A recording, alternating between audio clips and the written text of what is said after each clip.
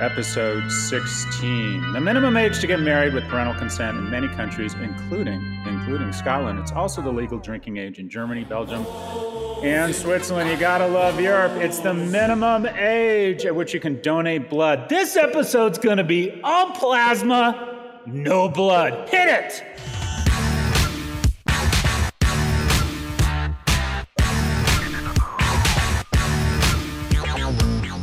Welcome to the 16th episode of the Prop G Show. In today's episode, we speak with Adam Alter, Associate Professor of Marketing at NYU Stern School of Business. Heard of him?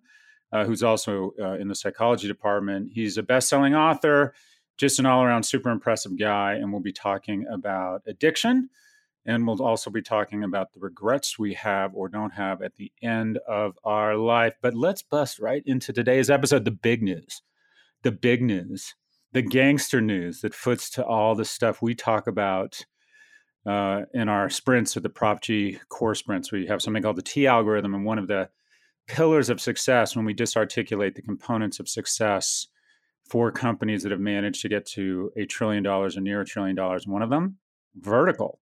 And that is C.K. Prahala, I think his name was, Professor Prahala, University of Michigan, kind of this key business principle that you have a core competence and you outsource everything else. Well, guess what? That shit's been blown out of the water in like a crazy way. And there are very few companies that have amassed that kind of or created that kind of wealth that don't have, or shareholder value that don't have vertical business models. So Google makes the product, they deliver it, they offer the support. Apple is in the manufacturer. They even do their chips now. Supposedly antitrust action might split up the chip company, which would be kind of interesting. They assemble, they design, they now retail and support. So if you think about the companies that have gone totally vertical, these are the ones that populate the most valuable companies in the world. So what did Lululemon announce this week? That's right. They are buying Mirror, a fitness startup, for $500 million. Mirror is a connected fitness company that sells a $1,500 wall-mounted machine for streaming workout classes. It's Lululemon's first acquisition and follows a $1 million investment in Mirror made last year. By the way, when a company with, I think they have a $42 billion market cap, makes a $1 million investment, they're not investing. What they're doing is they're saying, we want to get under the covers or behind the curtain and to conduct diligence on the company such that we can decide if we want to acquire it or not. Calvin McDonald, who's the CEO of Lululemon, gangster CEO, Canadian guy, so also very, very nice. Is that racist? By the way, I love that. I love the notion that Canada is wondering if they're living in the apartment above a meth lab. I use that joke over and over, and it never gets old. Anyways, Calvin and Lulu have purchased Mirror for $500 million. So think about this. This is about a 1.5% dilution. And let's assume there's a 2/3 chance it doesn't work, because most 2/3 of acquisitions don't work. It's still a gangster move because it gives them the opportunity to try and go further vertical into the home. You can see all kinds of opportunities here for different merchandise, for getting consumer intelligence, for moving to a membership model that might include not only your membership for your connected fitness Mirror, but perhaps they start sending you clothes automatically. What do we call that? What do we call that recurring revenue bundle? Oh, wait for it. Rundle. This is a fantastic move, going vertical. Lululemon, which by the way trades at a higher multiple on earnings than almost any other specialty retailer. Why? Because they went vertical. Amazing product, amazing fabrics, amazing technology. Athleisure, which I constantly refer to as doucheware. But still, this company is gangster. By the way, I love their products. I just finally surrendered to Lululemon. I think they make fantastic products. And it was great technical products. Not a lot of advertising. Why? Because they've decided to pour all that money into the product, as any company that doesn't have its head up its ass has been doing since the introduction of Google, because people find greatness in products now. But then what did they do? First step towards going vertical, open their own stores, really nice, really well merchandised, really well lit in the right neighborhoods. And boom, they're going even further down the supply chain and they're getting into your home. Oh my God, mind blown. The prop's mind is blown. The G-Dog is blown. Lululemon, $500 million acquisition, and boom, let's check in on the stock. Let's check in the stock. Oh, what do you know on the news? Up 6.5%. What does that mean? That means they made a $500 million acquisition and the market's rewarded them with $2.5 billion. In other words, they just bought this thing for free. Imagine going into Chipotle and spending $9 on a burrito bowl, and they give you a burrito bowl and another $18. That's what's happened here. That's vision. That's Calvin McDonald. That's Lululemon. Let's get on with the show. Stay right with us. We'll be right back. There are a lot of blue light glasses on the market, but not all are created equal. Felix Gray. That's right. That's right. Better. They're better. By the way, I thought this whole blue light thing was bullshit. I have Felix Gray glasses, and I wear them, and I find that I am less headachy, less stressed, less, I don't know. There's something here. This stuff works. Anyways, headaches and blurry vision can be arrested, can be turned back. 9 in 10 Felix Gray customers report significant symptom relief, and you can try them for 30 days risk-free. Plus, you'll look great because Felix Gray frames are hand-finished from durable, super lightweight Italian acetate. I do not look good in Felix Gray glasses, but I look less bad, and that's enough. That's enough. Go to felixgrayglasses.com/ProfG for the absolute best quality blue light filtering glasses on the market. That's FELIXGRAY glasses.com/ProfG. Do what I did and start taking care of your eyes. Feel better, work smarter. Shipping and returns are free at Felix Gray. felixgrayglasses.com/ProfG. Support for this podcast comes from Grammarly. Writing is something that we do every single day. From an informal text conversation with friends to sending those all-important email to clients, people need to understand what you are trying to say. Thankfully, Grammarly is a trusted AI writing partner that saves your company from miscommunication and all the waste of time and money that goes with it. Grammarly is more than just a grammar check. It can help generate AI prompts or even help you strike the right tone and personalize your writing based on audience and context. We here at the Prop G team use Grammarly, and all I have to say is it makes our written work better. Plus, Grammarly integrates seamlessly across 500,000 apps and websites. No cutting, no pasting, no context switching. Personalized on-brand writing help is built into your docs, messages, emails, everything. So why not join Grammarly to work faster, hit your goals while keeping your data secure? Learn more at Grammarly.com.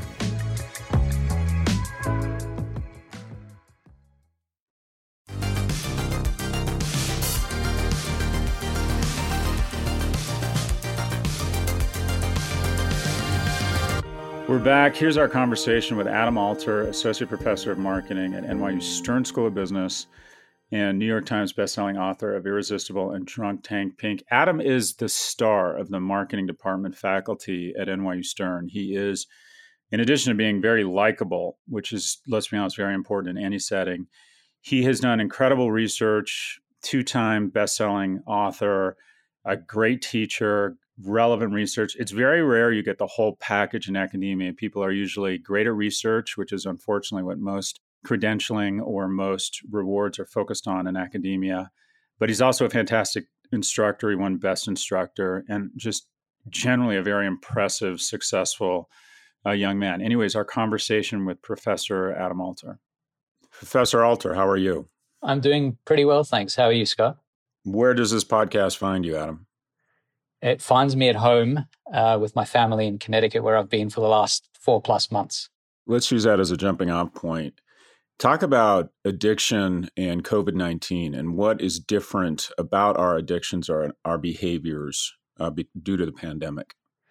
Well, I think, humans are constantly looking for the most entertaining, most enjoyable thing to be doing with their time, obviously with some constraints. And during a pandemic, we're dramatically constrained. So there aren't that many things we could be doing. It's pretty tough to enjoy time with other people. To have time face-to-face with other people. For a while, we couldn't really go out of our homes much at all. And so we were restricted to doing things that were inside the home, which basically meant spending a huge chunk of our times on screens of our waking hours. And so I think what that just did is it meant that the opportunity cost of spending time on screens was much lower than it normally is. And so I think a lot of people were drawn to screens for all sorts of different reasons. And it made the technology that we usually use that's tough for us to resist even more difficult to resist. Are some screens worse than the other? Are some more addictive? Is TV less bad than an iPad, which is less bad than your phone? Well, the screen is just a vehicle. It's obviously conveying the content, and it's the content that matters. And the content that's been designed specifically to be tough for us to resist is usually on our phones and on tablets. And to a lesser extent, obviously screens like TVs and laptops and things like that, they have content that we find pretty tough to resist, but nothing like what goes on when you're using, say, social media programs and apps and things like that.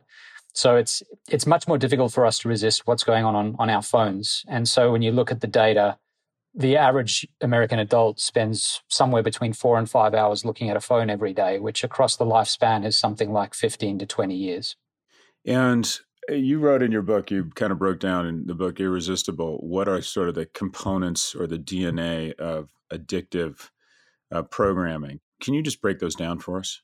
Yeah. There are a whole lot of different ingredients. So it's sort of like a toolbox, and you're picking little tools out, and you're embedding these hooks into the platforms that become addictive. And the biggest one, I think, is intermittent rewards or feedback that is positive, but that's unpredictable. So essentially turning things that we're doing into slot machines, where every now and again you're going to hit some sort of jackpot, some really positive reward, some positive feedback, but you don't know when that's going to happen. So that might be, for example, posting something online. Maybe several of your posts don't get a huge hit, but then something really hits and people respond to it very, very positively. They share it widely. You get a ton of positive feedback. You feel terrific as a result of that. So that brings you back over and over again, seeking that high again. Building goals into these platforms, things like inbox zero, getting to the bottom of your emails, things like hitting a certain count of followers on Twitter or Instagram, or a certain number of responses to certain posts. These goals are kind of built in. Everything's metricated. We kind of measure everything, and it gives us something to strive for. That's even true about things like the Fitbit, where you have that chirp that comes after 10,000 steps to say you've reached your milestone, your goal. There's socializing everything, embedding everything with social feedback. So, one of the things that social psychologists have learned over the last 100 years or so is that we love rewards, but the reward that just keeps on giving, that we never get tired of, is social feedback. So if you could get people to tell you what they think of you once a day or 2 or 3 times a day, you'll keep going back for more. Humans are never not going to be curious about that. So when you embed a platform with that kind of social feedback, it's impossible for us to resist. Yeah, or several hundred times a day. And I've also found that personally that while I loathe people, I'm desperate for their affirmation. And what keeps me coming back to Twitter, at least, is not only the positive affirmation, which is 98, 99% of it, but I wonder if the real hook, or the thing that makes the positive affirmation more real, is I get a healthy amount of like very, very negative feedback. And it creates a level of rage and upset in me. And I've gotten better with it. Does that release dopa too? Talk about negative feedback and the role it plays.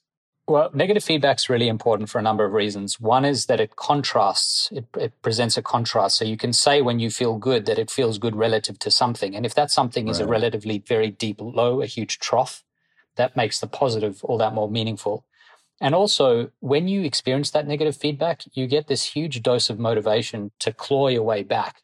And I think that's when people are hunting the most. That's why you give people a massive loss when they're in front of a slot machine. That's exactly when they're going to double down, because they're hunting even more furiously for that next high, for that next jackpot. And the same is going to be true about social feedback. In the face of negative feedback, you're going to be hunting much more intently for positive. Yeah, it's really frightening just to think about your own behavior. So we know the social media platforms have taken a ton of time and energy to really understand the addictive qualities and the biomechanics of it, and hardwire it into every aspect of their product features and interface, likes, retweets, etc. The platform I'm most interested in recently is, and I know you know about this, but Robinhood, or specifically online trading applications where there's confetti, bursting, visual stimulation, rewards, even this is my favorite, tap here 100 times like a rat and you unlock access to a high yield checking account. And then most recently with the death of 20-year-old University of Nebraska student Alex Stearns, who got a notification from Robinhood that he was down $700,000, even though he wasn't down, and then threw himself in front of a train. Is this an opportunity? I have a couple questions. One, what is it about? Have you looked at online trading applications? And two, is this an opportunity maybe to step in, as we should have done with Instagram, and create the link or observe the link between Instagram and self-harm among girls? Is this an opportunity to step in and understand, or better understand, and maybe even arrest the link between these online trading platforms and mental wellness among our young men. So Robinhood and trading apps. I'll start there, Adam. Yeah, I think so. It's a pretty big concern. I think what you're doing is you're taking an experience or an app that requires a huge amount of expertise to really fully understand. And, you're sort of pushing the American dream, this idea that it's available to everyone. You're opening it up. There's some benefit to that, obviously. There's nothing wrong with making opportunity egalitarian and available to everyone. But learning about the markets, learning how to invest. There's some good stuff, right? There's some good stuff there, absolutely. But I think you can easily become blind to the danger of taking something that requires great expertise where the downsides are colossal potentially and not considering them. So I think when the people behind Robinhood put the app together, I'm sure they were thinking about making it smooth, gamifying the process, turning it into effectively a slot machine without really fully paying attention to the worst case scenario. So for me, what every tech company should be doing, and in fact, every single company in the world is applying some sort of Hippocratic oath to every decision that's going to affect consumers, that'll be consumer facing. So the question is, what is the very worst thing that can happen when I make the next move I'm about to make? It should be the first question you ask, really, because if you don't get over that hurdle, there should be no follow-up question. And so the question is, if you're going to say, here, I'm going to make this really catchy, there'll be confetti, there'll be a whole lot of gamified elements. I'm going to show people that for a brief time, they'll be massively in the red, although later on in the day, it'll correct itself. What's the worst that can happen? The worst that can happen is a young guy who doesn't know enough about what he's doing on the platform, sees that, is hugely distressed by it, and that obviously has major mental health concerns and implications. So I think you're right. I think there should be a reckoning in response to this. And what does that reckoning look like? Do we shame Robinhood into, and I'm kind of taking this on because I was really shaken up by this kid, or his death, I should say. I mean, there's a very solid argument that people have a right to become addicted once they're adults. And there's life lessons in doing really stupid things. And if you have a driver's permit and you go out and decide to rent a Ferrari and you get in an accident, that's part of life. And a pulled put option that levers up massively your unemployment check as you're in your parents' basement. Well, boss, that's part of life. Or do we need to move in, do you think, with some sort of regulation, or do we shame them into deprogramming the most addictive components? What do we do? What are your thoughts on this? I think one thing we got to do is we've got to say, where does the power lie here? And if you look at the situation you described, a kid with an unemployment check in his parents' basement who hasn't got a lot of exposure to the markets, doesn't understand the way these things work, versus a company with a lot of sophisticated engineers, designers, psychologists, people working to make the platform as difficult to resist as possible. I think all the power lies with Robinhood, and it almost always lies with the platform developer. You as the consumer are up against an incredible foe. And it's true, there's got to be some personal responsibility here. I'm not denying that. But it's kind of like punishing the drug user rather than the person pushing the drug, the chemist, the distributor. Those are the people you always go to the source. You start there. Right. So I think certainly education's important. It's a shame that people are using platforms when they don't fully understand them. But I think a lot of the responsibility's got to lie with the platform. And so then that does mean things like considering legislation. We've already seen some companies boycotting social media platforms because they don't like what those platforms are doing. I think pressure on these platforms, whether it's by legislation or through other means, is absolutely critical. Yeah, obviously the analogy that was used over and over in the 90s and the aughts was the crack dealer giving out free crack at schools to get kids hooked. And if you go on the Robinhood app, what is the first thing you see? Get your free stock now. Get your free share now. Is there something about our culture? Is there something... What is it? Is it we figured out human behaviors faster than we figured out regulation? Talk more meta here about our society and what is happening, and any thoughts on how we get out of this rabbit hole. In theory, if what you want from people is money, if you're asking them to pay you, the pie can always get bigger. People can get more money over time. The economy grows and so on. And so the pie might expand consistently. And so that's in some sense a good thing. But I think when the economy is an attention economy, you're resting on time. You need people's time. You need them to devote as much of their day as they possibly can to you. That's a fixed resource. And what ends up happening then is it's not just that you're hunting for a piece of the pie that keeps getting larger and larger and larger. So theoretically, everyone wins in some sense. But it's a zero-sum game. And so you have these companies that need you to spend as many minutes with your eyeballs glued to the screen on exactly what they're presenting to you as possible. And so I think that creates a sort of arms race. And it's a race for sophistication. Whoever can design the best, most catchy platform, who can turn their platform more effectively into a slot machine, in effect. And Robinhood's done that, I think, very, very successfully. So it's partly about that. It's about understanding the psychology of how you build a slot machine as the overlay, as the user experience of pretty much every product that exists now. How can you make it as close to a slot machine as possible? But also, if you have access to enough data, you don't need to be a genius. All you need is to just do 1,000 A/B tests, and your product evolves over time. It becomes the kind of weaponized version of what it was when it was originally released. And so if you happen to be a consumer who gets to that product during its 10th or 11th or 12th iteration, how are you supposed to resist it? So I think that's why this economy is so exploitative of its consumers. And it's because you are taking time from people. And that's obviously one resource that cannot be replenished, and that's finite. And have you seen in your research, have you seen any countries deal with this more effectively than us? Yeah, there are countries in Western Europe in particular that are certainly more thoughtful about it than we are. We aren't doing much about this issue at the moment, at least from a legislative perspective. France has a whole lot of laws that govern the way, say, email can be used in the workplace and the extent to which you can encroach on people's time outside of that. There are a number of interesting laws in Germany as well that regulate what happens when someone goes on vacation and how you manage email while they're on vacation so they actually get a true break. East Asia's got a number of interesting laws. I don't think all of these laws are correct, are right, are ideal. I think a lot of them punish the user, going back to that analogy, rather than punishing the distributor or the designer of the drug. But these countries are thoughtful and these regions are thoughtful about the issue in a way that I don't think the United States is right now. And so we really should be pushing more in that direction. So let's talk a little bit about, you and I are both parents. I didn't realize the can of worms I was opening. I was on the beach in Montauk, and I think it was 3 or 4 years ago, with my 6 and 9-year-old. And I filmed my 9-year-old doing a handstand on the beach. And he said, "Can we post it to YouTube?" He had watched stuff on YouTube. And I said, "Sure, we can." And I think of myself as a tech guy, and I thought it would be a plus. And I posted it to YouTube. And I should have turned off comments. And he got a thumbs up and a comment, or some sort of positive affirmation. He read the handstand. He said, "Great form on the handstand."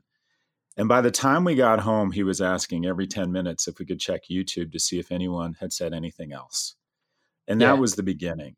And then my 9-year-old at that time, my oldest, got a little bit addicted to Fortnite. I think the constant feedback, the visual stimulation, for whatever reason, for my boys, it happened at 9. It seems like the age of 9 is when they're very vulnerable. And then he grew out of that. We recognized we would go to the beach and all he would think about is getting back to Fortnite. When are we going home? Can we stop by home? And it was obvious that all he was thinking about was Fortnite, but he grew out of it.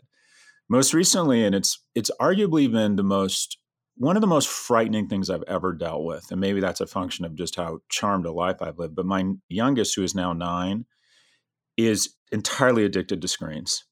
And you see a 9-year-old melt down when you take his iPad away. And you see this raw addiction. He doesn't even have the screens to see how obvious what's going on is, versus someone who's older and probably more manipulative. And it is terrifying. I mean, it is really terrifying. And people say, well, you're a parent, this is your fault. And that's partially true. But when your kid is getting his homework and his class assignments and he's on his iPad for school, all his friends are on it. The only way they socialize during COVID is through an iPad, doing something through FaceTime. And it has been, like I said, one of the most frightening things we have ever dealt with. What steps can you recommend to parents who have kids who are struggling with device addiction? Well, let me just say first, this is universal. I've been running this informal study for a while. It's several years now, where I've been asking people of ages, everything from a little bit older than your boys were, so about 13, up to people in their 80s, to make a choice. So you either watch your phone tumble out of your pocket and it shatters on the ground into 1,000 pieces, or you can have a small bone in your finger broken. You ask them to make the choice. Which would you prefer, the broken phone or the broken bone? And there's just an unbelievably strong relationship between age and how people respond to that. So above about age 30, the question is taken as a kind of insult. Like, obviously, it's a broken phone is better than a broken bone. But the younger you get, the more people struggle with the question. They bargain and they ask follow-up questions and they say, when my hand is broken, can I still swipe my phone? Things like that. And one response to that is to say, what's wrong with this generation? Have we broken the generation? But I think the correct response is to say, well, let's try to understand why this is happening. And I think it's happening because psychologically, the things young people in particular get from these phones, especially people in early tween and teenage years, those phones are so central to their well-being, their social well-being, their social lives live inside those small devices. So it's really easy to see why that's actually a difficult choice. Maybe a broken finger is you'll recover in a little bit, but to be out of the social loop for a while you have to wait for a new phone, that might be really incredibly painful. So I think it's really important first for us to understand as parents and just as human beings what these phones represent. A huge number of really deep psychological needs are being met by them. I think a lot of the interventions, getting back to your question, depend a lot on the age of the kids you're dealing with. I have young kids. My kids are 2 and 4, and your kids are obviously much older now. You can reason with your kids. You can have certain kinds of discussions with your kids that I can't. But I'm also lucky because I have a lot more control over what they do, and I can take devices away in a way that you can't.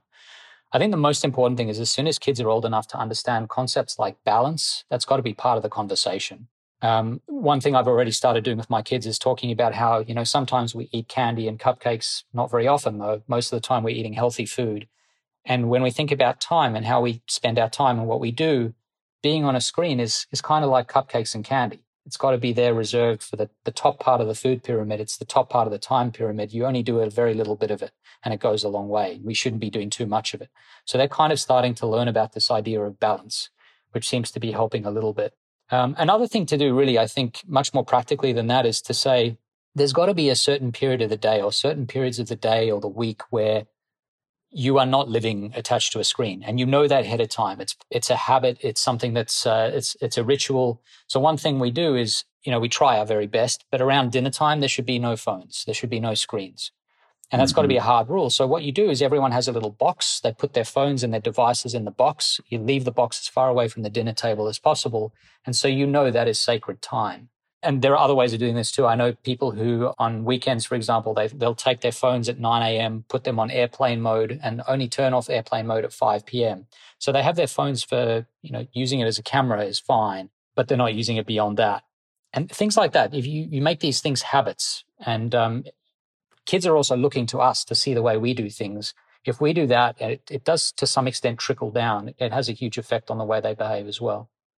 You said, or I saw you on CBS this morning, I think, and you said that everyone talks about the new normal, but you don't buy that. You think that post-COVID, whether it's our screens or behavior that's somewhat abnormal because of the pandemic, that once the pandemic's over, loosely speaking, our behavior will kind of regress to the mean. Is that true? Yeah, my argument basically is not that things don't change. If you look at a big enough time scale, 100 years ago, everything was different. There's almost nothing that's the same as it was in 1920. So I do think things change. I just think we massively overestimate the extent to which things change in response to shock events in particular. So this pandemic has changed our lives in a way that's profound, that was unexpected, that's changed our well-being, the way we work, the way we interact with other people or don't interact. And there's something about it that feels profound enough that maybe things will change. People talk about how we're going to be working from home more. People talk about how maybe the way we interact more will change, and a lot of things will be remote rather than in person. I don't think that's true, or if it's true, it's going to be to a much smaller extent than we think. So if we have this conversation, 5 years from now, 2025, I think a lot of things will look the way they did in 2019. I think a lot of the very profound things that we think have changed will slowly or maybe quickly revert back. That's my general sense.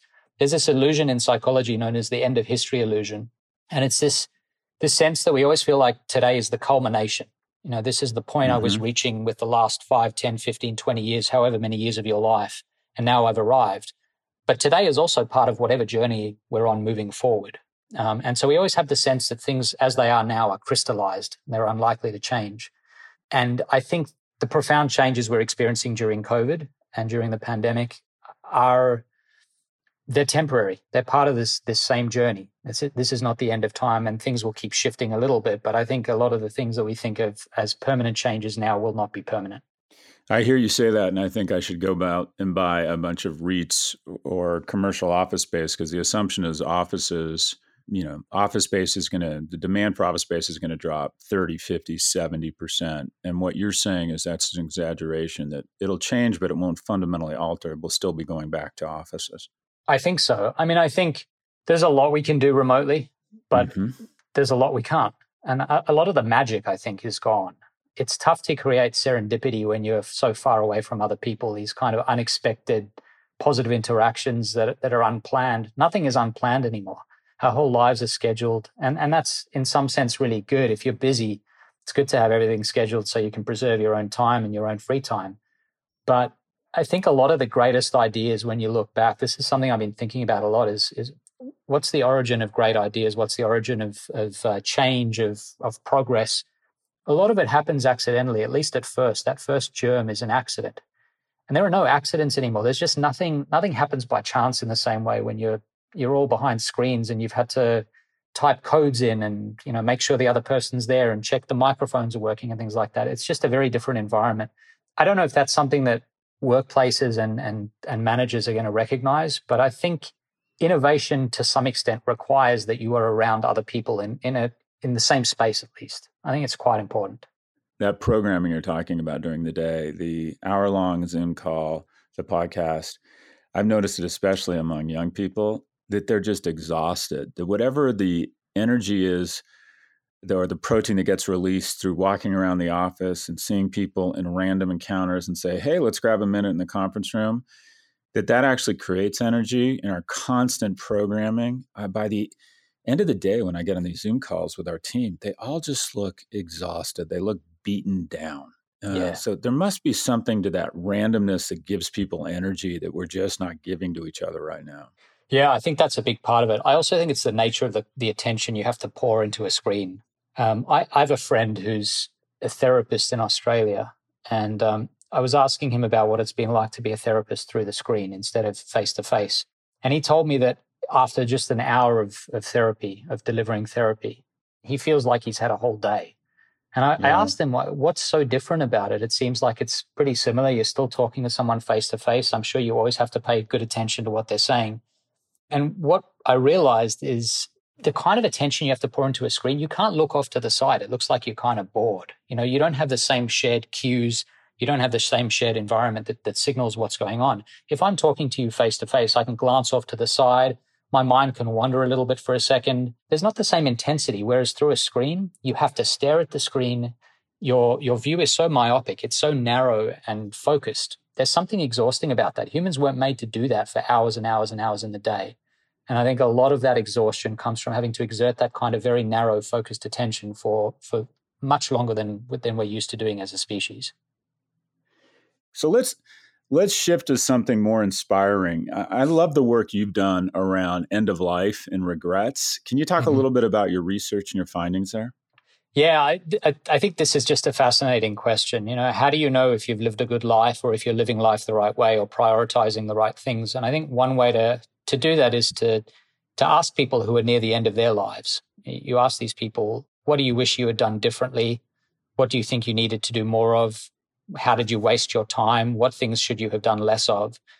And what you see is that as people approach the end of their lives, they develop a kind of wise perspective that is not really present for most of us who are just busily running around like headless chickens throughout our lives. And you learn about what's important. And the most important thing, and I don't think it's all that surprising, is the importance of social connection, of time with family, friends, of a lot of the things that are quite difficult during a pandemic, actually. That stuff matters the most.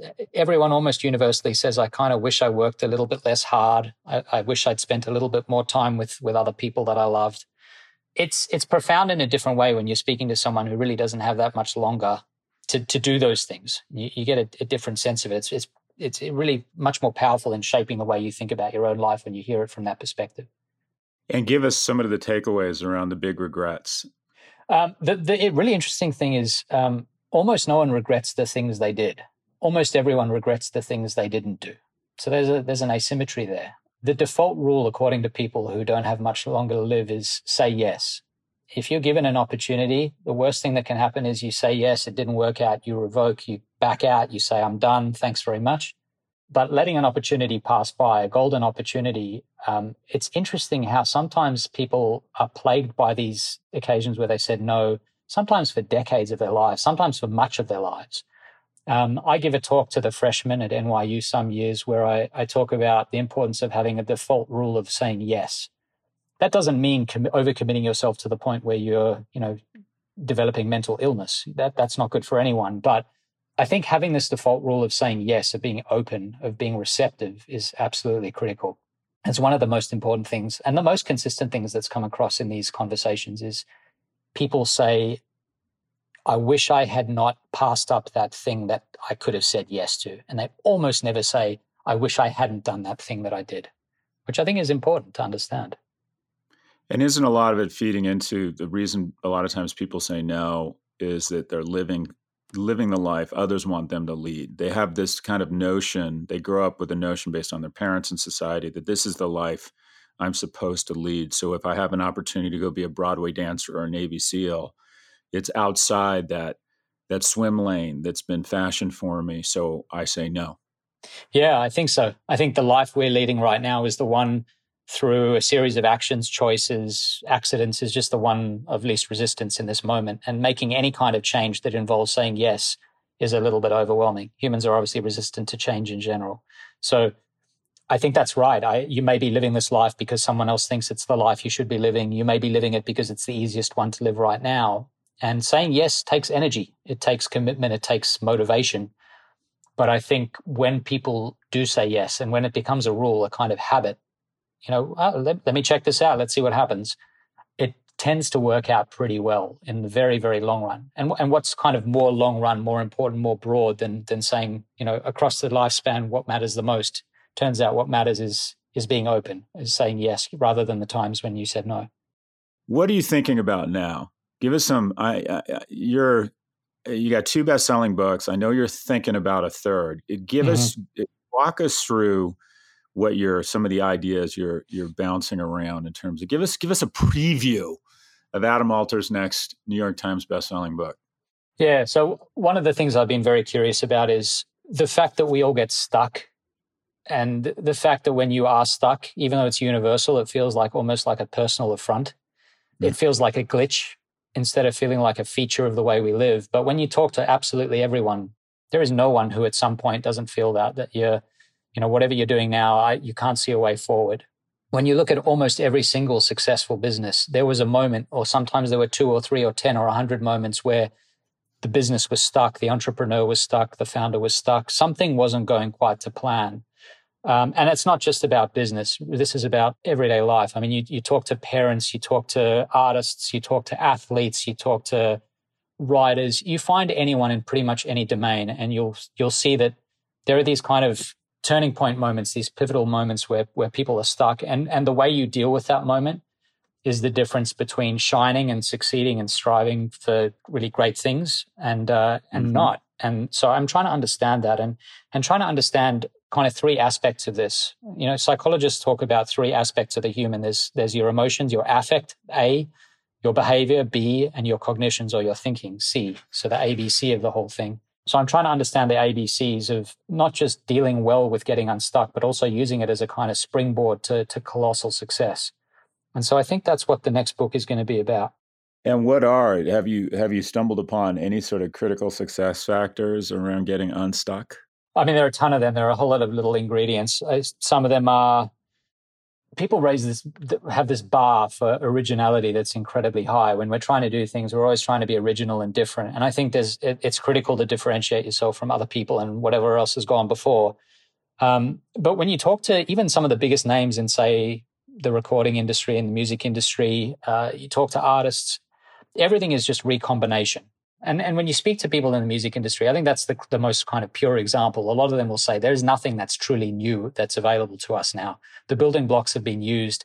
What you have to do is find a way to recombine. So that's a big one, is working out how to do that, how to break free of the kind of fixed view you have of how things work together. that's a massive part of it, I think. I think also having an experimental mindset is really important. And I've been fascinated with this idea for a long time. You see certain people that they treat life always as a kind of experiment where there are multiple conditions and they're trying different things out constantly. They're looking at like the A, B, C, D conditions, which one leads to the best outcomes. Then they pursue the one that does the best for them. Then they do another experiment on the back of that one.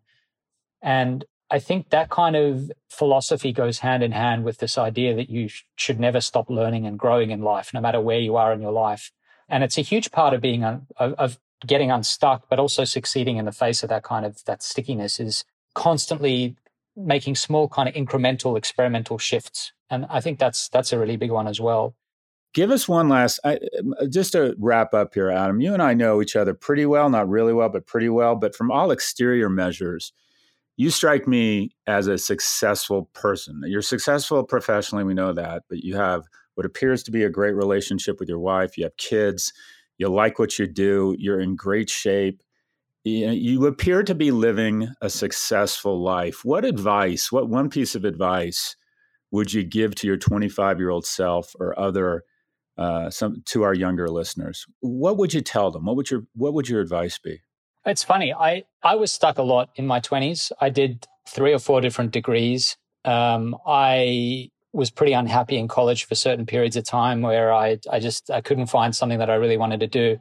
I think it's really important to work out that, or to understand that there is a way through. So part of this exploration to understand stickiness and why we get stuck and how to unstick ourselves it's a very personal thing that I want to understand it for myself, for my kids. And if you can codify it, and if you can work out a really reliable way to get to break free of that kind of stickiness, a way like an algorithm that you can just give to someone when they say they're stuck, I think that's an incredibly powerful thing. And it's something that I would like to tell my 25-year-old self. You will be stuck a lot, and that's okay. It's part of the process, and you will emerge on the other side, and things are going to work out okay. Yeah, I've always thought that I would, if I could speak to my younger self, I would say everything's going to be just fine. Just keep on moving. Keep on moving. I hear you. I hear the 2-year-old. Adam Alter is an associate professor of marketing at NYU Stern School of Business with an appointment in the psychology department. He's also the author of 2 New York Times best-selling books, Irresistible and Drunk Tank Pink. He joins us from New York. Adam, thanks so much. It is great. It is great to hear from my successful friend, Professor Adam Alter. Stay safe. Thanks so much, Scott. You too. So if you enjoyed listening to Adam, the good news is that Adam is going to be on the Prop G platform and will be teaching our core marketing sprint. As I mentioned before, won Best Professor, Best Teacher at NYU Stern, and we're fortunate that he is going to be teaching our core marketing principles sprint at Prop G. One more break. Stick with us. We'll be right back. Hi, I'm Ben. I suffer from a condition called writer's block. It strikes when I'm at work. That's why I choose Canva Magic Write. It works fast, generating texts in seconds, thanks to AI. Common side effects include increased productivity, compliments from coworkers, feelings of satisfaction. Now I can say bye-bye to writer's block. Ask your boss if Canva Magic Write is right for you at canva.com, designed for work. Canva.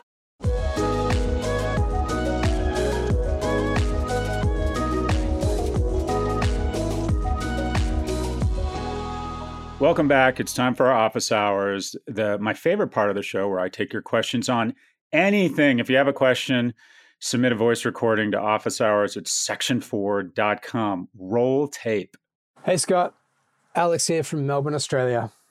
You've talked a lot recently about the damage companies like Facebook are doing to young minds, algorithms that exploit our weaknesses and lead to addictive behaviors that increase the likelihood of things like depression. But so much of my personal network and business strategies for clients now rely on Facebook's products. And although I may not like it, I really struggle to find an adequate alternative. Knowing there may be soon a competitor to Google on the horizon, and seeing businesses now boycott Facebook, it makes me wonder if we're finally ready for a social network that isn't so evil. So my question is, do you think that now's the time? Could this actually happen? And if so, what would that business model be? Who would fund it? And which audience would be the first to adopt it? Thanks, mate. Love your work. Alex, thanks so much for the thoughtful question. I am hands down moving to Australia. If they ever decide to allow Americans into the country, my experience with Australia is every time I go, I think, why am I not living here? If it wasn't so far, I think we'd all live there. I would say Sydney and maybe Miami, but Sydney is clearly number one. There's no place in the world that brings that kind of cultural collision and grit on an amazing beach. And Melbourne gets overshadowed, but Melbourne is sort of the unkept secret in Western democracies or in the Western world. I don't know if you call Australia the Western world. Anyways, but I digress. So I think your question kind of nails it. And that is Facebook has become a utility. If you're a small business person, you have to use Facebook.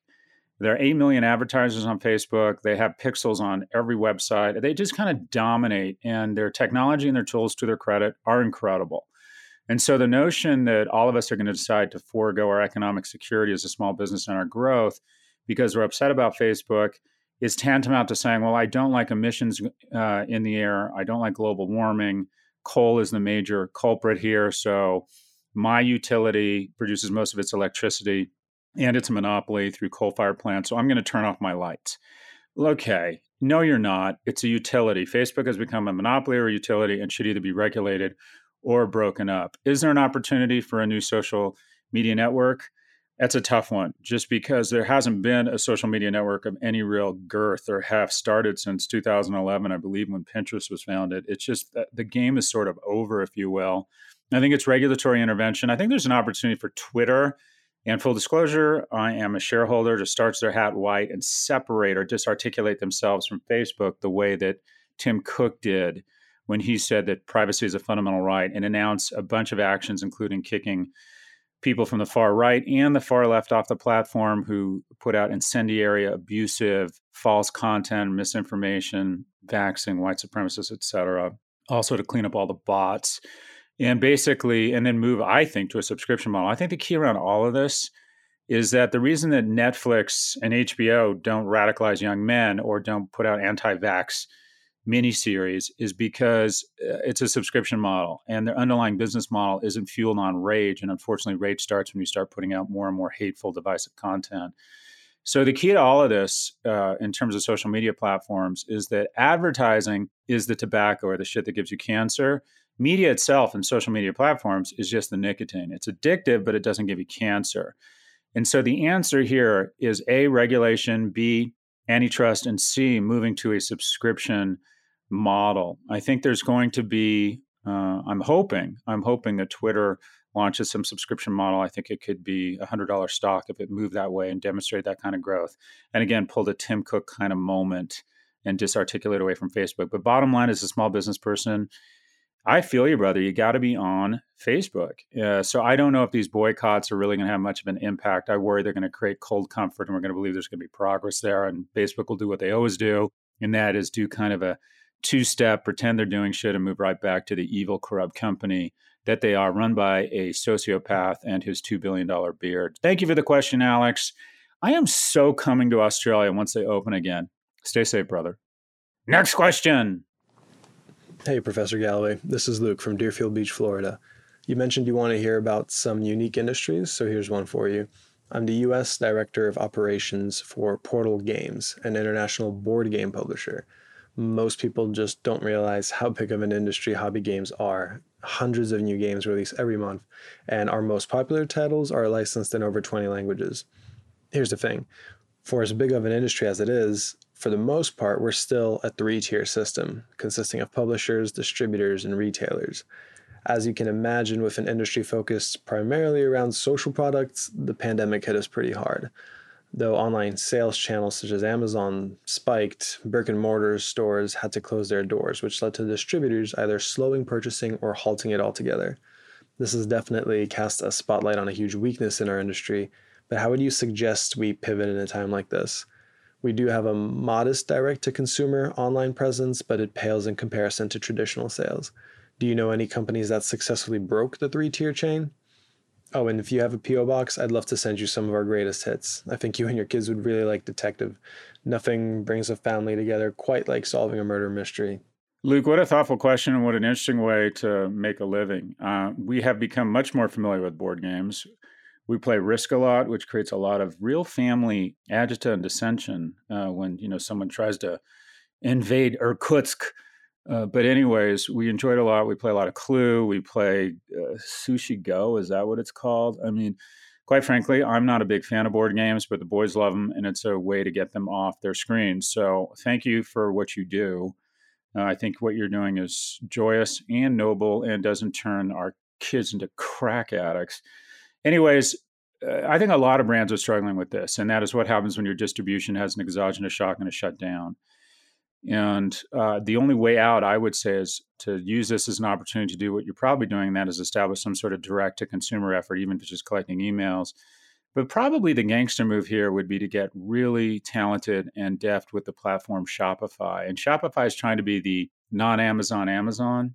So according to Barron's, Shopify enabled nearly 6% of U.S. e-commerce sales in 2019, making it the number 2 online commerce platform behind, you guessed it, Amazon. By the way, if you've seen their stock, it's just crazy what's happened there. I would argue Shopify is probably the most innovative company relative to where they were 10 years ago in North America. They're sort of the rim of Canada, if you will. It's nice to see Canada or a Canadian company creating that type of value. And Shopify customers' in-store sales slid by 71% during the first 6 weeks of the U.S. lockdown, similar to what you're describing.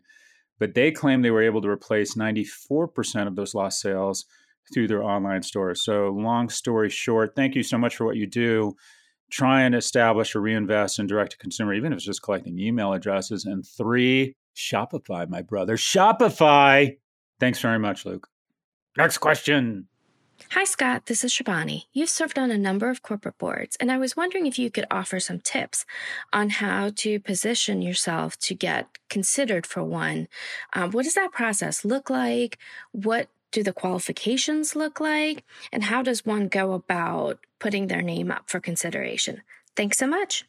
Shabani, thanks so much for the question. I get asked this a lot. I have a lot of people who reach out to me, corporate executives, senior level people, and they say, hey, I would be open to serving on boards. It always cracks me up when companies say that, if we embarrass our board members or we hold them accountable, people aren't going to want to serve on boards. Oh my gosh, this is a club everybody wants into.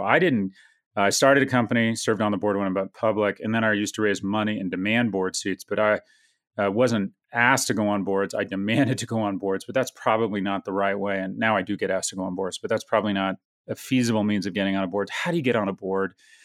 It's almost like one of those things where if you ask to get on a board, it disqualifies you. It's like, many are called, few are chosen. In this instance, few are called, but you have to be called. And I would say that it's putting yourself in a leadership position, which isn't easy to do. A lot of boards are looking for other CEOs. Serving on boards of nonprofits and starting to develop some background in governance, publishing a lot of material in your respective field or being known as a thought leader is how I got asked to come on boards, and getting your brand out there. There is no, I would call it, algorithm for getting on boards. I will say this, that I have been asked to go on the board of 2 iconic New York brands. And what's happened with both those boards, both of them have called me back and said, we need to hold off because we need to find a woman or someone of color. And by the way, it's about time. So that's discrimination against me, let's be honest. But another, 400 years of discrimination against me favoring women and people of color, and they'll be all caught up. But anyway, so I don't really mind that. But it is a good time to have those skills, have those leadership skills, that domain expertise. If you're a woman and or a person of color, I think we're about to have a long overdue rebalancing of boards, if you will. But anyways, to summarize, putting yourself in a leadership position, which is not easy to do, serving on other nonprofit boards, which are usually more attainable, at least initially, getting your IP and your thought leadership out there. And, the first board is the hardest one to get on. And then I find once you're on a board, you usually get a decent number of other offers. The other thing finally you could do is reach out to headhunters. There's search firms that just focus on recruiting board members. There's a great company organization called the Boardless, headed by a woman I serve on the board of, Urban Outfitters with, named Sukhinder Cassidy Singh, and it focuses on assembling a list of talented women who could potentially serve in board roles. And then she provides that list to companies looking for board members. Thanks for the question. Sorry, couldn't be more prescriptive or specific, Shibani. Keep sending us your questions. Again, if you'd like to submit one, please email a voice recording to officehours@section4.com.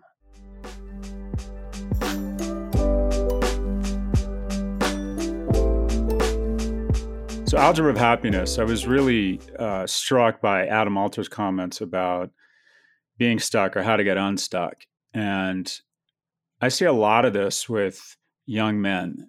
And it's not as much, I don't know if it's being unstuck or lost. And Adam, I thought, had some great points. And the first is being open to yes. And that is, if you're waiting around for the perfect opportunity or an opportunity that you think your amazing self is warranted based on what your college or high school or parents have told you, that you're going to be a senator or have a fragrance named after you, and you haven't found your passion.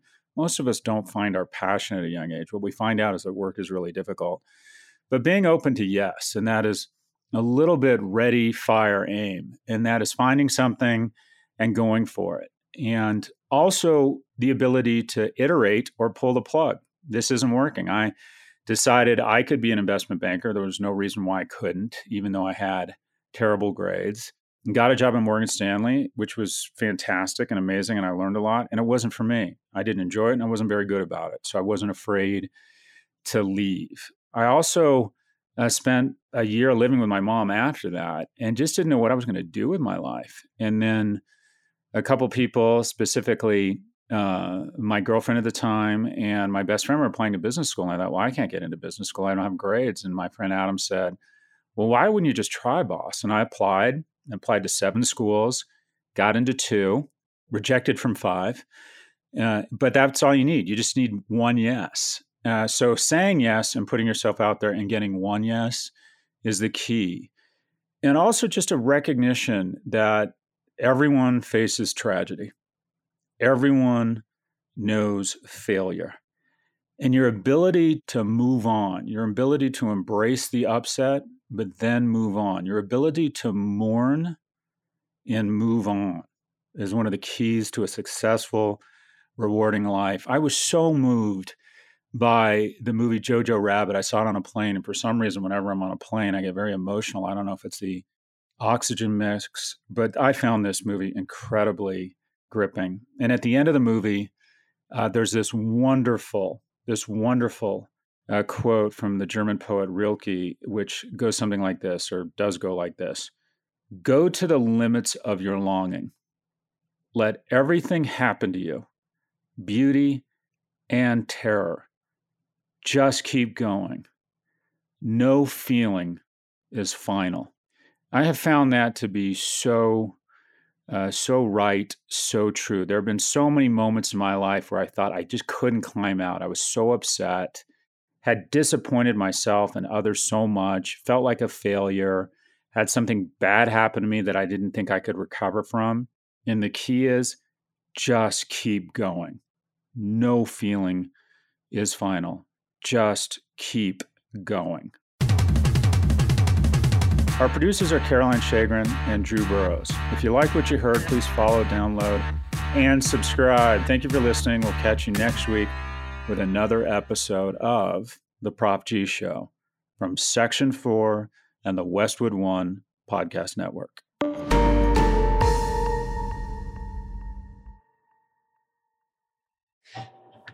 Sorry, that's my kids ringing the doorbell 100 times. I'm sure you can hear that. Nice. Yeah. Put them in front of an iPad. Yeah, that's right.